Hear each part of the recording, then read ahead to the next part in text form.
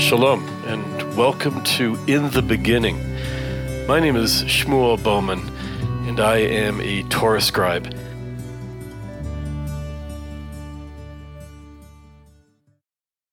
And welcome back to In the Beginning. And I'm just so excited about the festival, the Chag of Sukkot, and I couldn't think of a better person to speak to us about Sukkot than our very special guest today, my wife Leah. Hi, Leah. Hey there. Pleasure to be here. I'm glad you're here. Just as a form of way of introduction, Leah is a licensed tour guide in Israel, and you can check out her website at IsraelOnlineTours.com. Again, that's IsraelOnlineTours.com. It's one word. And see all the really neat stuff that she's doing, both in Israel and also online, right? Yeah, absolutely. That was something that was one of the silver linings of the COVID period. Started doing online tours, and people enjoy them until today. Amazing. Okay, we're going to jump right in and talk about Sukkot. Let's first take a look at Sukkot, really in the days of the temple, going back 2,000 years or more. Yeah, so what happened back in the time of the temple, the Beit HaMikdash, is something that we can see with our own eyes today in Jerusalem. You walk around Jerusalem today, you go into the city of David. At the bottom of the city of David, there's a spring called the Siloam or Shiloach. And they used to go down there on Sukkot and take a gold jug, and they would scoop up some water, about a half a liter, and carry it back up to the temple, to the Mizbeach, to the altar in the temple, and they would pour the water over there. Now, all of this was accompanied by trumpets and music and singing, and it was a tremendous event. And until today, you can actually see the same water is just flowing out of the mountain in a natural spring, and you can see even the exact place that they would collect this water. You can go down there in the city of David. And in fact, on Sukkot, they often do a recreation of this event with the spectacular trumpets and everything. And once they would do that up in the temple, so in the evenings, there would be singing and dancing and wild parties, and the parties would be attended by all of the leaders of the Jewish community at the time, and the people that would come there to all of these events. Jewish people were actually obligated to come to Jerusalem for the festivals 3 times a year: Passover, Shavuot, and Sukkot. And it wasn't just a holiday of the Jewish people. In fact, it was a major event for the entire world. There's an ancient writer who says that thousands of people would come from thousands of cities to Jerusalem, which was a protective port in the stormy seas of life. It was truly a grand festival, campgrounds set up all around the city. And till today, we can still see the huge pools which would collect water so that all of the pilgrims, all of the Olei HaRegel would be able to drink and to camp out around the old city. Well, it must have been really, really an incredible sight to see.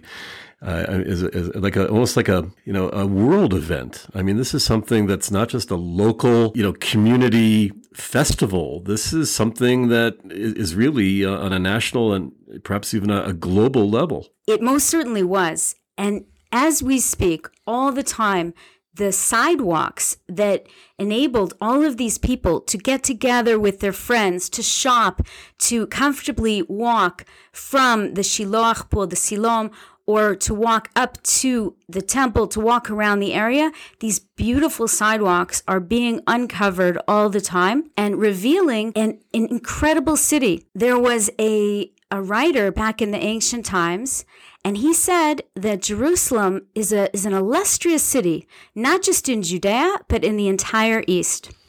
Well, that really paints a very vivid picture of what must have been going on back then.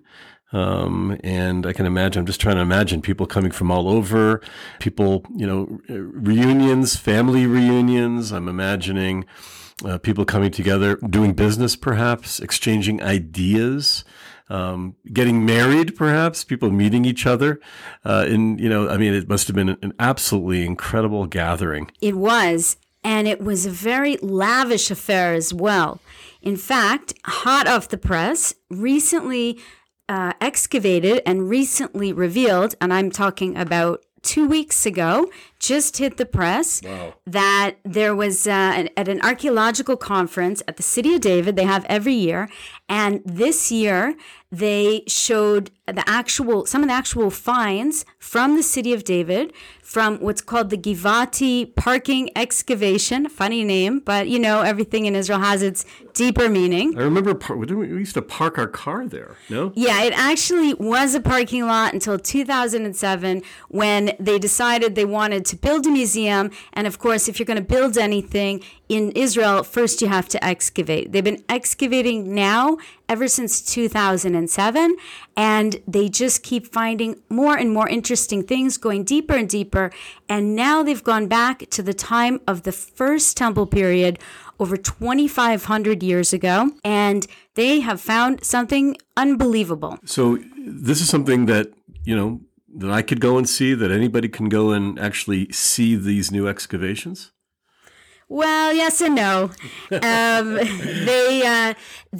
at the conference, they give you kind of a sneak preview of what's going on like right now in archaeology. They publish some of the initial reports and they bring out the finds, the actual items that they found. Now, you won't be able to go back and see them there. They're not there on permanent display, but they did publish, and you can get a book about the current excavations over there. So, wow, that's amazing. So if I'm if I'm visiting Jerusalem today, walking around, going on a guided tour with you, for example, what sort of things might I see today, remnants from 2,000 years ago? Right. So this latest find, and again, you can't exactly go down there into the excavation. You can't exactly see it, but we can get pretty close. We can see where they're working. And what they have just revealed is a very fancy 2-story building from the end of the first temple period. So that's around 2,600 years ago. And in this building, well, it was 2 stories. The upper floor collapsed by fire because it was destroyed when the Babylonians destroyed Jerusalem.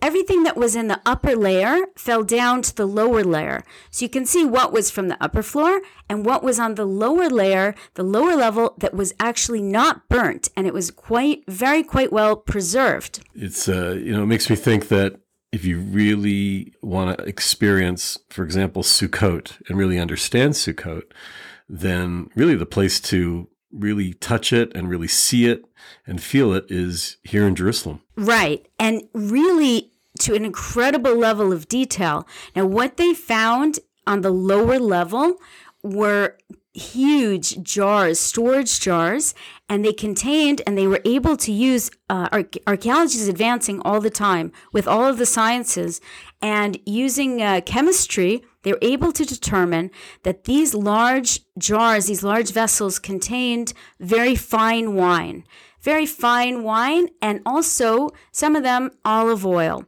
So much fine wine that you could host quite a big party, quite a big happening, whether it be on Sukkot or any other time. And they also found in there very fancy decorated furniture, remnants of decorated furniture that had ivory inlaid into it. Now, why is this so amazing? Well, there aren't elephants over there in Jerusalem, and this means that the ivory was actually imported. So we're getting a picture of a Jewish sort of an administrative building or some kind of a palace of a minister of the king, and perhaps his name was Natan Melech. They found actually stamps, seals, bule, of people that we can identify. It's clearly a Jewish building. It's clearly a very fancy building, and it seems to have belonged to not even the king, but one of the ministers of the king, someone who was working for the government back in the first temple period, and he was able to host fancy parties with imported decorations, and we know they were also exporting wine and olive oil around the world. And this paints an incredible picture of Jerusalem and Jewish life in Jerusalem in the first temple period, and certainly celebrating the holidays, Sukkot and all the other holidays. And that is what you can see very much in detail. And again, you won't see the exact excavations. We only get to go in there at this point, like once here at the conference. It will be open in the future to the public. And right now, you can go into the area and see generally where it was. And of course, pictures of all of these amazing finds. Yeah, this is what I love about this, that, going on a tour with you, you can go and you can see buildings and you can see archaeological sites.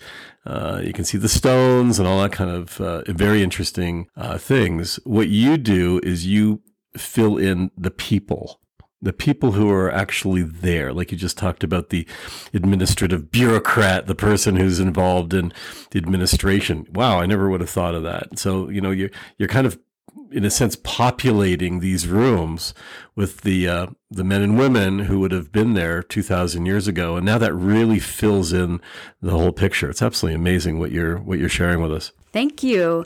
Now, what happens today in Jerusalem when you come to Jerusalem for Sukkot? So you can't go up currently to the Temple Mount to find there the temple, the Beit HaMikdash. It is not currently there. But what you can do is you can participate in this festival. You can participate even in the celebration of the water libation, which is called Simchat Beit HaShoeva. And you'll find this all throughout the country. Big parties, singing and dancing, all the traditional Jewish dances and the music, and just big parties are going on. And you may be able to participate in something like that, as well as coming to the Old City, and you will see there thousands and thousands of people just streaming into the Old City, just to be there, just to be kind of part of it, to go over to the Kotel, to the Western Wall, the Wailing Wall, and just to be there. We live in an incredible time. I mean, if you think about it, what you're describing as to what happens now, what we're going to be experiencing now during Sukkot, is not always what has been going on, certainly 100 years ago or more. So it's an incredible window. It's an incredible open door that we are currently walking through in this incredible time in history, and something that just shouldn't be missed. Simcha Beit HaShoeva. Yeah, I mean, I'm sure we're going to be. Are we going to be doing some festivities at our sukkah? Probably. Mm-hmm. bring out the musical instruments and have a great time. And certainly, there's some really wonderful events going on. I know we're going to be trying to attend some of those. This has been really fantastic. Well, thank you so much. And everyone should have a very happy Sukkot. Chag Sameach. Chag Sameach. And again, Leah, thank you so much for joining us on In the Beginning for the Sukkot special. And please come back again. Thank you. I look forward to it.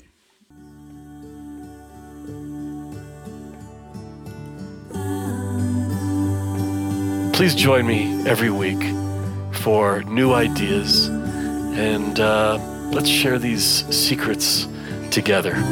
Shalom, I'm Shmuel Bowman.